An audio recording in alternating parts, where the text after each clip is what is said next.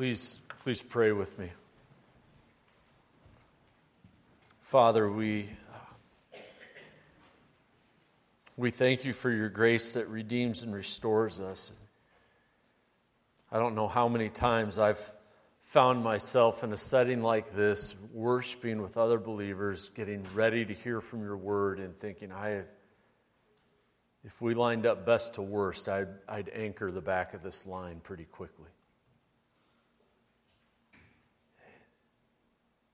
And there are times, Lord, where we feel so heavily the weight of our sin to the point where we feel like surely I've crossed the line to unforgivable. Surely I've exceeded whatever grace was available to me. But Lord, we thank you that we can't do that. That there's always more. There's always more to come. And Lord, as we come to your word points out your holiness and our unholiness. It points out our need for a Savior and the promise of forgiveness when we confess our sin. And so, Lord, this morning as we open your word, as unflattering as the image of us is, we pray that we would see you for who you are. And that by grace we are redeemed and restored, and by grace we can walk to you and walk with you. It's in Jesus' name we pray. Amen. Well, unflattering pictures have become very common. It seems as easy as it is to take pictures now, the availability of taking a photo only increases the likelihood that unflattering ones will exist. And maybe it's the picture's taken at a bad time and there's an awkward coincidence. Maybe questionable or highly outdated fashion is in use. Maybe it's just a bad picture or the context of the picture makes it so. And chances are you've thrown away, deleted, or untagged more than a few pictures of yourself over the years because of that picture in some way, shape, or form presenting you in a way that is less than preferred. And pictures tend to be unflattering for two reasons. One is awkward timing. You weren't ready for it. Fashion's bad. The other is it reveals a truth about you that maybe you didn't know about, or maybe you weren't. Maybe you'd rather forget. You know, here's a great picture of my son from years ago. This was before we moved to Des Moines, and this was one of the first times that I was faced with a reality about myself. That I had passed the timberline, as some would state it. That being about 6'2", there's only a few people that I come across that see the top of my head on a regular basis. And so this picture revealed to me something that I wasn't ready for, that things weren't as thick as there's some deforestation happening. Because when I rub my hands up here, I feel hair. Right here I don't. I feel hair up here. So I thought, I'm not losing my hair. Like, that's for other people. And then this came along, and it's only gotten worse over the last 5 years. That's enough of that, Kyle. Thank you.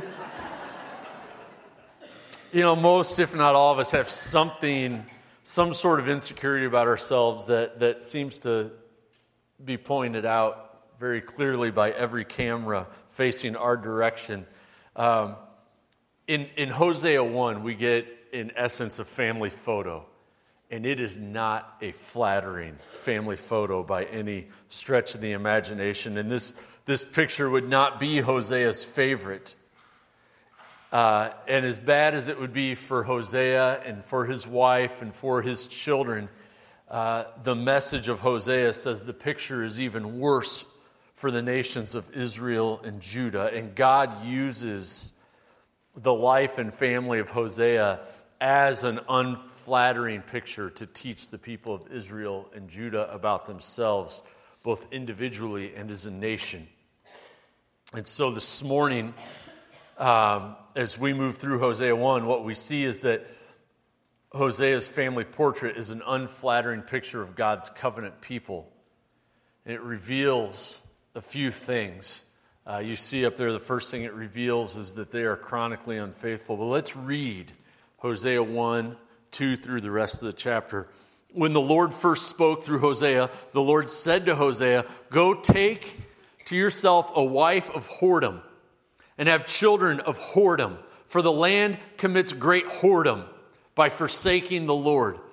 So he went and took Gomer, the daughter of Diblaim, and she conceived and bore him a son. And the Lord said to him, "Call his name Jezreel, for in just a little while I will punish the whole house of Jehu for the blood of Jezreel, and I will put an end to the kingdom of the house of Israel. And on that day I will break the bow of Israel in the valley of Jezreel." She conceived again and bore him a daughter, and the Lord said to him, "Call her name No Mercy, for I will no more have mercy on the house of Israel to forgive them at all. But I will have mercy on the house of Judah, and I will save them by the Lord their God. I will save them. I will not save them by bow or by sword or by war or by horses or by horsemen." When she weaned no mercy, she conceived and bore a son, and the Lord said to him, "Call his name Not My People, for you are not my people, and I am not your God. Yet the number of the children of Israel shall be like the sand of the sea, which cannot be measured or numbered. And in the place where it was said to them, 'You are not my people,' it shall be said to them, 'Children of the living God.' And the children of Judah and the children of Israel shall be gathered together, and they shall appoint for themselves one head. And they shall go up from the land, for great shall be the day of Jezreel." So there's the unflattering family picture of God's covenant people, and they are chronically unfaithful. The task of Old Testament prophet was a rough one, because God would just have you do things like you were the living analogy of your sermons. And the prophets, what they were sent to do was they were sent to preach to the people about who God is and where they stood with Him. And God would have the prophets do some weird things. Jeremiah had to buy a loincloth and then bury it in a riverbank and then take it out, wear it around. Ezekiel had to lay on his side for a long time and then roll over and lay on the other side. He had to dig a hole in the wall of the city and walk through it with all his belongings and then come back and say why he did it. And if you ever think that it's weird that God wants you to tell the gospel to your loved ones and your neighbors, just read the prophets and you'll be relieved that our task is the Great Commission.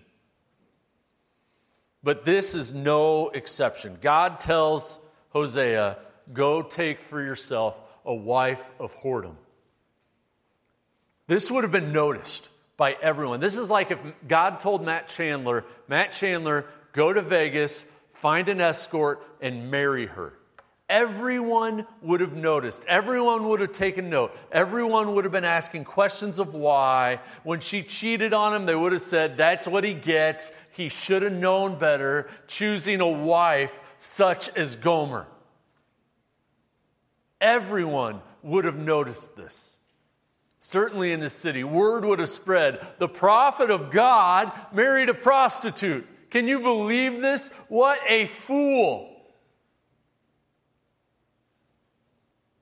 Find a wife, Hosea, who will cheat on you. Find a wife who is so desperate for other lovers that she will find them, and she will find lovers who don't love her back, but only use her. Find a wife who would rather be paid to be mistreated than to love you back with faithfulness and commitment. Verse 2 is stark, and it's unpleasant to read. find a wife of whoredom, have children of whoredom, for the land commits great whoredom by forsaking the Lord. Live in a relationship wrought with unfaithfulness. And we'd like to avoid this word, but verse 2 uses it 3 times. It is unmistakable. There is something very unpleasant about Hosea's call, and even more unpleasant about the people of Israel and Judah. He says, take a wife of whoredom. Enter a covenant relationship.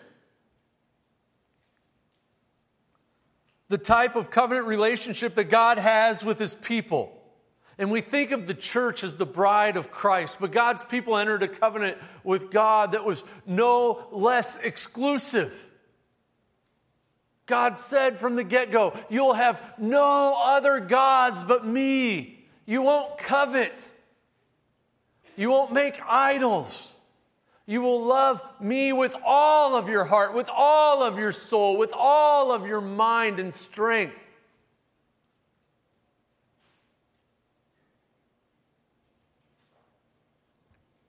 God viewed Israel as a bride. And it's especially clear in how He responds to their idolatry. The covenant language of the law is very exclusive. The people are told to have no other gods. They are told to cleave to the Lord. In weddings today, in our vows, we have phrases like forsaking all others, keeping only unto you. It is a vow to not wander. And in God's covenant, He had the people promise to Him in the same way that He would be their only God. And any religious betrayal of that covenant is viewed in the same way as adultery. But not only will he have a wife, he'll have children. The biological children of Abraham have become the spiritual children of Baal and Moloch and Asherah. They were told in the Shema of Deuteronomy 6, you shall love the Lord your God. Behold, the Lord is one. You shall love Him with all your heart, your soul, your mind, and your strength. And you shall impress these things upon your children. Impress them. Talk about them when you lay down, when you get up, and when you walk by the way. You shall be teaching your children over and over and over again to love God with all of who they are. And instead of taking that commandment seriously, they became children of faith of other religions, of the Canaanite gods. Their knowledge and love of God, their faith in His promises was not passed down. Instead, their idolatry was.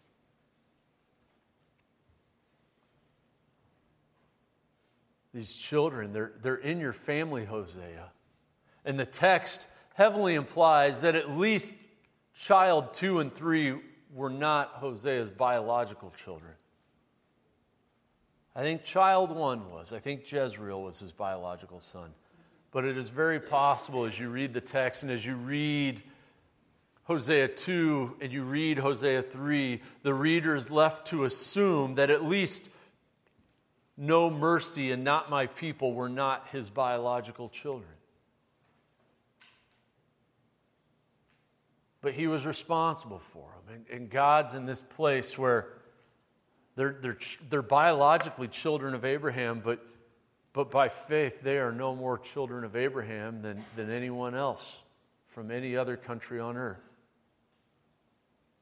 They are not walking with me. And then it goes to the land. And by mentioning the land, God says, for the land commits great whoredom by forsaking the Lord. And He's not talking about the grass. He's not talking about that hill over there. It's the inhabitants of the land, every individual. If you were a citizen in these countries, this was about you. That the people have all forsaken God. It's not just Hosea's biological family. You can't work your way around and be like, well, I'm not Gomer. My name isn't No Mercy, so this isn't about me. No, this is about you. The covenant people of God have forsaken God. They've walked after other loves. As the song we sing says, they have heard the siren call of these other gods, and they've gone headlong after it.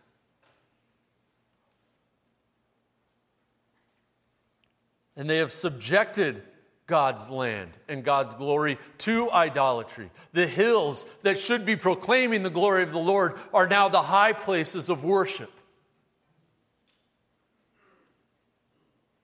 The bronze and the gold that was mined out of the earth to build the temple has been removed from the temple to make altars to false gods. They have forsaken the Lord, the one who says to us, I will never leave you or forsake you. They've walked out on him to find lesser loves. The greatest command they had in Scripture that we have in Scripture, love the Lord your God with all your heart, mind, and strength. And they've not just divided their love between God and others. They haven't budgeted their love, as we might say. But they have fully replaced their love and dependence on God for false gods and for foreign kings. And we need to be careful as we watch our own life, because it's really easy to read this and say, well, that was their problem. In 700-800 BC, that was their problem. Idolatry is our problem too. Because we take good things and we make them into God things. We make our work an ultimate thing. We make our children an ultimate thing. We make the things that God would bless us with into idols. And we need to guard our hearts from that. We need to lay those down and stop worshiping them. We need to not grow dependent on things that are not God Himself.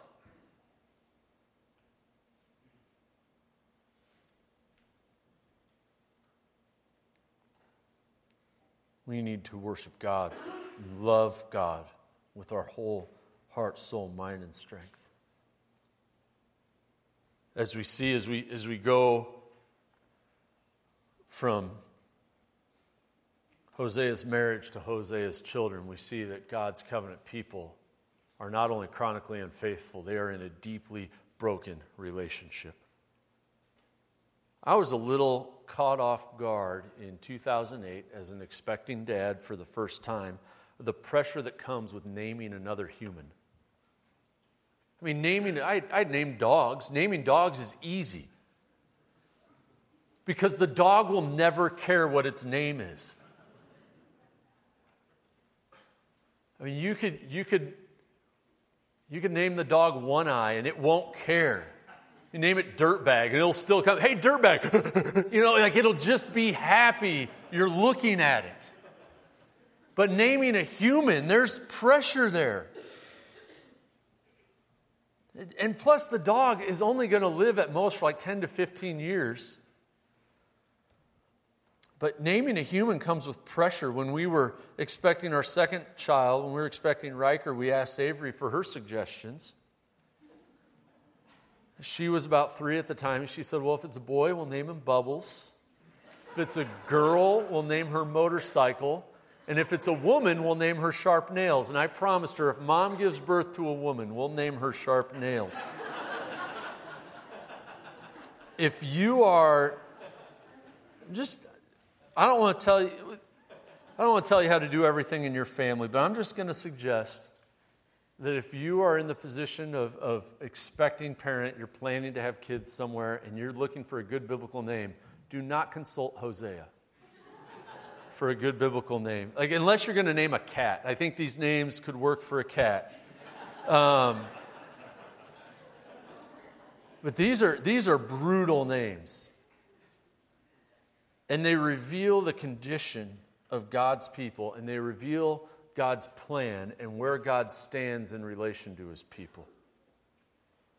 So we have the first one. And the Lord said, and they conceive, and Gomer bears a son to Hosea, and the Lord said, call his name Jezreel, which is the name of a valley. For in just a little while I will punish the house of Jehu for the blood of Jezreel, and I'll put an end to the kingdom of the house of Israel. And on that day, I will break the bow of Israel in the valley of Jezreel. This is the starting point. This is off to the good start. Now Jehu, if you don't know who Jehu was God's mercenary to knock off Jezebel and Ahab. And he did so with great brutality. And you read the text, and he didn't end there. And he was a brutal figure. But it says God was pleased with the work of Jehu. Now, when we read that, sometimes that can be confusing. It doesn't mean that God was like, oh, Jehu, he's my man. It means that Jehu did a good job performing a horrible task. God also called Sennacherib, the king of Assyria, his instrument to punish Israel. This is my chosen instrument. And then God punished Sennacherib through Babylon. What we see is Jehu is a bit of a type. And he is a type of the brutality that was in the throne room of Israel. That the kings of Israel were brutal and bloody. And Jehu was part of that. And God values life. And blood spilt is a big deal to God. And so after generation and generation of injustice carried out by those who were supposed to be leading God's people, God is going to get justice. And it says, I will break the bow of Israel. God is going to take out the military of Israel. He was going to remove from them their ability to defend themselves in the valley of Jezreel. This was a name that was associated with blood and retribution. This is a name that's associated with battle. And it was in this valley that Assyria had their first major military victory over Israel, which occurred a little bit after this in 733 BC. So God's saying Israel's going to lose their defenses in that valley. And Hosea's first son was the telling of that. And then the names just get worse. She conceived again and bore a daughter, and the Lord said to him, call her name No Mercy. What every father wants to name his little girl, right? For I will no more have mercy on the house of Israel to forgive them at all, but I will have mercy on the house of Judah. I will save them by the Lord their God. I will not save them by bow or by sword or by war or by horses or by horsemen. This is a shout of warning, like what Jonah gave to Nineveh. 40 days and Nineveh will be destroyed. Because we read this and God says, I will no more have mercy or forgive them. These are harsh words. This is terrifying stuff. Like God's saying to Israel, I'm no longer giving you mercy. I'm no longer giving you forgiveness. We're done. And the Lord who's full of compassion, the Lord who's full of mercy, how could he say these things? And we're going to see at the end of this chapter that there's this no mercy, and we're going to see mercy exercised at the end. So this is a declaration of warning. A commentator by the name of Derek Kinder says this: we must not press the distinction too far, for this book above all reveals the persistence of God's compassion. But his love is not blind, no coercive. It follows that since mercy without response is self-defeating and forgiveness without a healed relationship is empty, there may come a point at which the only thing left for even God to say is, how often would I, and would you not? Behold, your house is forsaken. God has had mercy and mercy and mercy for them, and has offered forgiveness and forgiveness and forgiveness. And all they have done is followed idolatry more and more and deeper and darker and darker. And God has said that time for mercy for Israel has run out. For this generation, it has run out. But I will have mercy on Judah. and I will save them by the Lord their God, because God offers a deliverance that no one else is capable of, and that we can't fathom, that we can't reason our way to, that we can't work our way to. And so Assyria came, and they get to the valley of Jezreel, and they wiped out Israel. And they laid siege to Jerusalem, and everyone's starving, and it's the darkest of times. And God sent an angel of the Lord into the Assyrian camp and killed 185,000 soldiers in one night.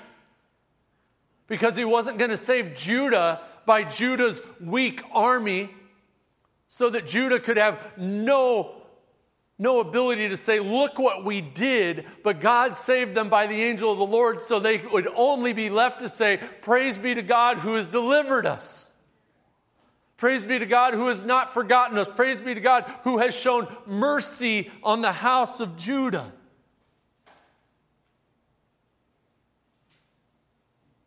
We are saved by the Lord God. We are not saved by our works. We are not saved by our merit. We are not saved by our own righteousness. We are saved by the Lord, just as the people of Judah were saved by the Lord. And I want you to note something here. Judah didn't need a military for deliverance. All they needed was God. God is enough. And one of the root issues within idolatry, the start line of idolatry, is God is not enough. What do you need to be happy? Fill in the blank. And it's a great way to find out your idols. Well, I need this type of success for my kids, and then I'll be happy. I need that promotion, and then I'll be happy. I need that pay raise, and then I'll be happy. I need this type of marriage, and then I'll be happy. I need this level of recognition, and then I'll be happy. God is enough. Our answer, the true answer to where our joy lies, is in the Lord Himself. He is enough.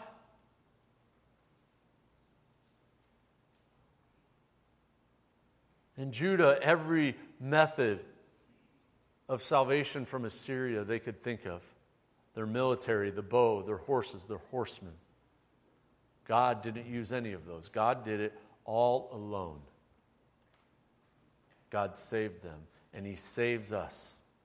He leads us in paths of righteousness for His name's sake, because He is enough. And then we get to the third child. When she had weaned no mercy and conceived and bore a son, and the Lord said, call his name Not My People, for you are not my people, and I am not your God. This is contrary, this is opposite to God's desire going back to Exodus, and it's seen through all the Old Testament and fully realized at the end of Revelation, that I will be their God and they will be my people. The relational desire of God is present all through Scripture. And we'll see that it's present all through Hosea. But here he says, I'm changing your name from Israel to Not My People. You are the children of other gods now. You're Baal's people, you're Asherah's people, you're Moloch's people. See how that serves you. They won't deliver you. Your idols will never love you back. Your idols will never provide you deliverance. Your idols will never lead to joy. You are not my people. I am not your God. This is a strong contrast to Isaiah 49:15, where God says, and notice I said contrast, not contradiction. In Isaiah 49:15, it says, can a mother forget her child? I can't forget my people. God isn't saying I'm forgetting about you completely. He's saying you're not my people right now, because you are following other gods.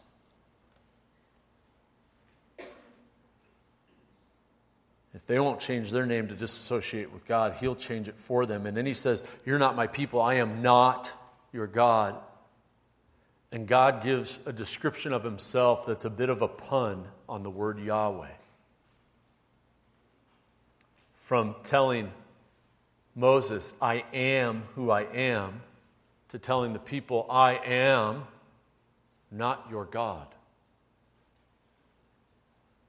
The relationship between Israel seems over. This is deeply broken. And it's worth noting, and I hope you caught it, that the names of the children and the explanation of the names escalates. You're going to be defeated. I'm going to give you no mercy. You're not my people. There's an escalation here from a rate that indicates punishment to relentless punishment to the relationship seeming irreparably harmed. And the story, based on the names, goes from bad to worse to bring in a historian to retell this so we never repeat this mistake again. And it seems like God is about to abandon all his major promises and start over from scratch. And maybe you have felt that way in your walk with God, that you've sinned one too many times, that you've crossed the line in the sand. And you think there's no use in even trying to repent, so you force yourself into some sort of unnecessary exile from God. That you've cast yourself out from God. I have good news from you. Our security does not rest on us. It does not rest on our ability to get our act together. It does not rest on our ability to only sin 8 times instead of 9. It rests on God, that we are saved by the Lord our God. And what the people were about to learn was that though this unflattering family portrait showed their chronic infidelity and their deep brokenness, it also showed that they were in a relationship with a covenant God, with a good God.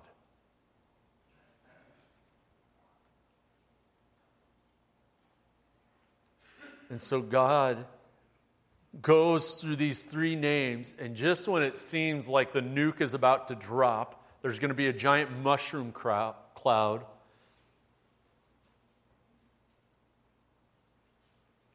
The next word is yet. Yet the number of the children of Israel shall be like the sand of the sea,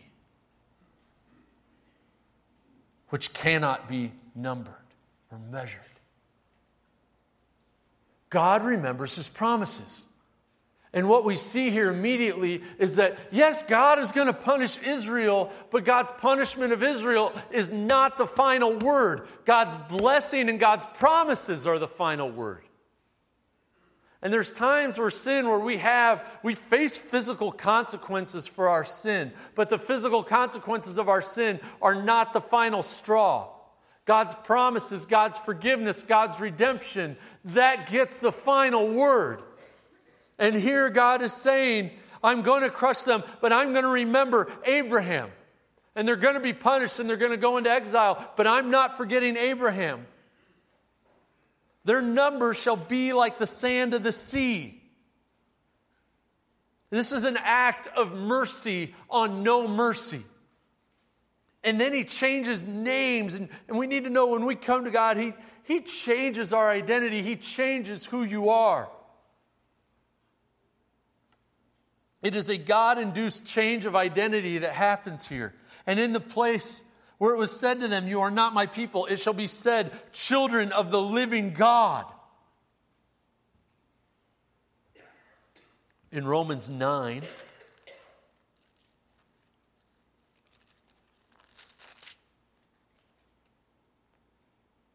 says, what if God, desiring to show his wrath, I'm going to go down a couple more. What if God, desiring to show his wrath, made known his power, to make known his power, has endured with much patience vessels of wrath prepared for destruction, in order to make known the riches of his glory for vessels of mercy, which he has prepared beforehand for glory, even us, whom he has called, not from the Jews only, but also from the Gentiles. He has indeed said in Hosea, those who were not my people, I will call my people. And her who was not my beloved, I will call my beloved. And then we go over to 1 Peter. And Peter preaches this passage out of Hosea.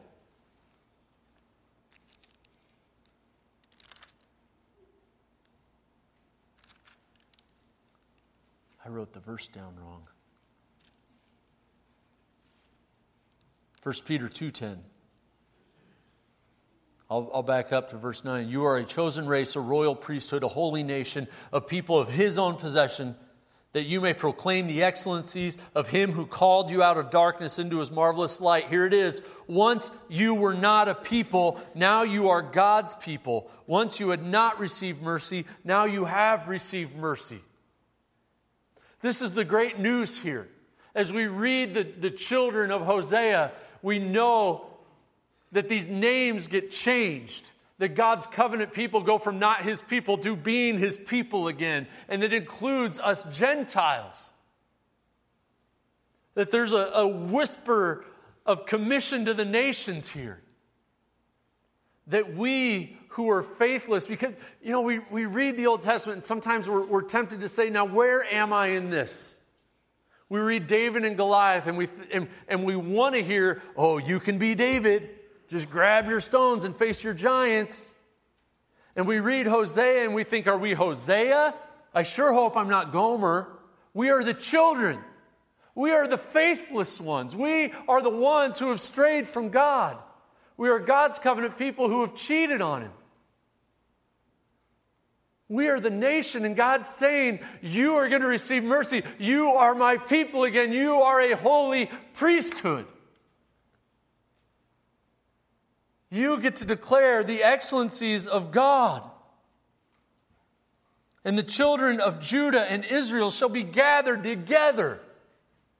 As you track the story of the Old Testament, after Solomon dies, this horrible thing happens where God's covenant people are put into two different nations, who at times even war against each other, a biblical civil war of sorts. And God says Judah and Israel will be gathered together, and they'll appoint for themselves one head. They are all children of the living God. We have been grafted in as children of the living God under one head, who is Jesus Christ. And they shall go up. And there's one more name to deal with. And they shall go up from the land, for great shall be the day of Jezreel. Jezreel, where the bow was removed and Assyria came and slaughtered the army of Israel. Great shall the day be, because this is also the same valley where Gideon defeated the Midianites, and there was great rejoicing. And God's saying that rejoicing in Jezreel will be great again, because people will be walking with me. My people will be walking with me.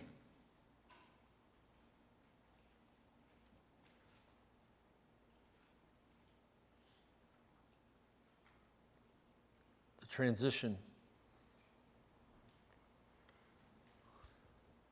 from exile back to children of the living God.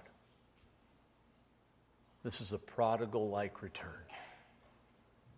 That it would be said of God's holy nation of priests, they were dead, and now they are alive. They were lost, and now they're found.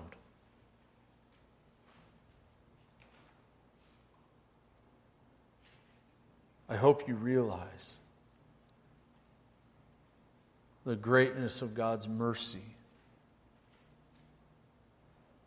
That we who deserve no mercy would not only be shown mercy, but would be given a name, children of the living God.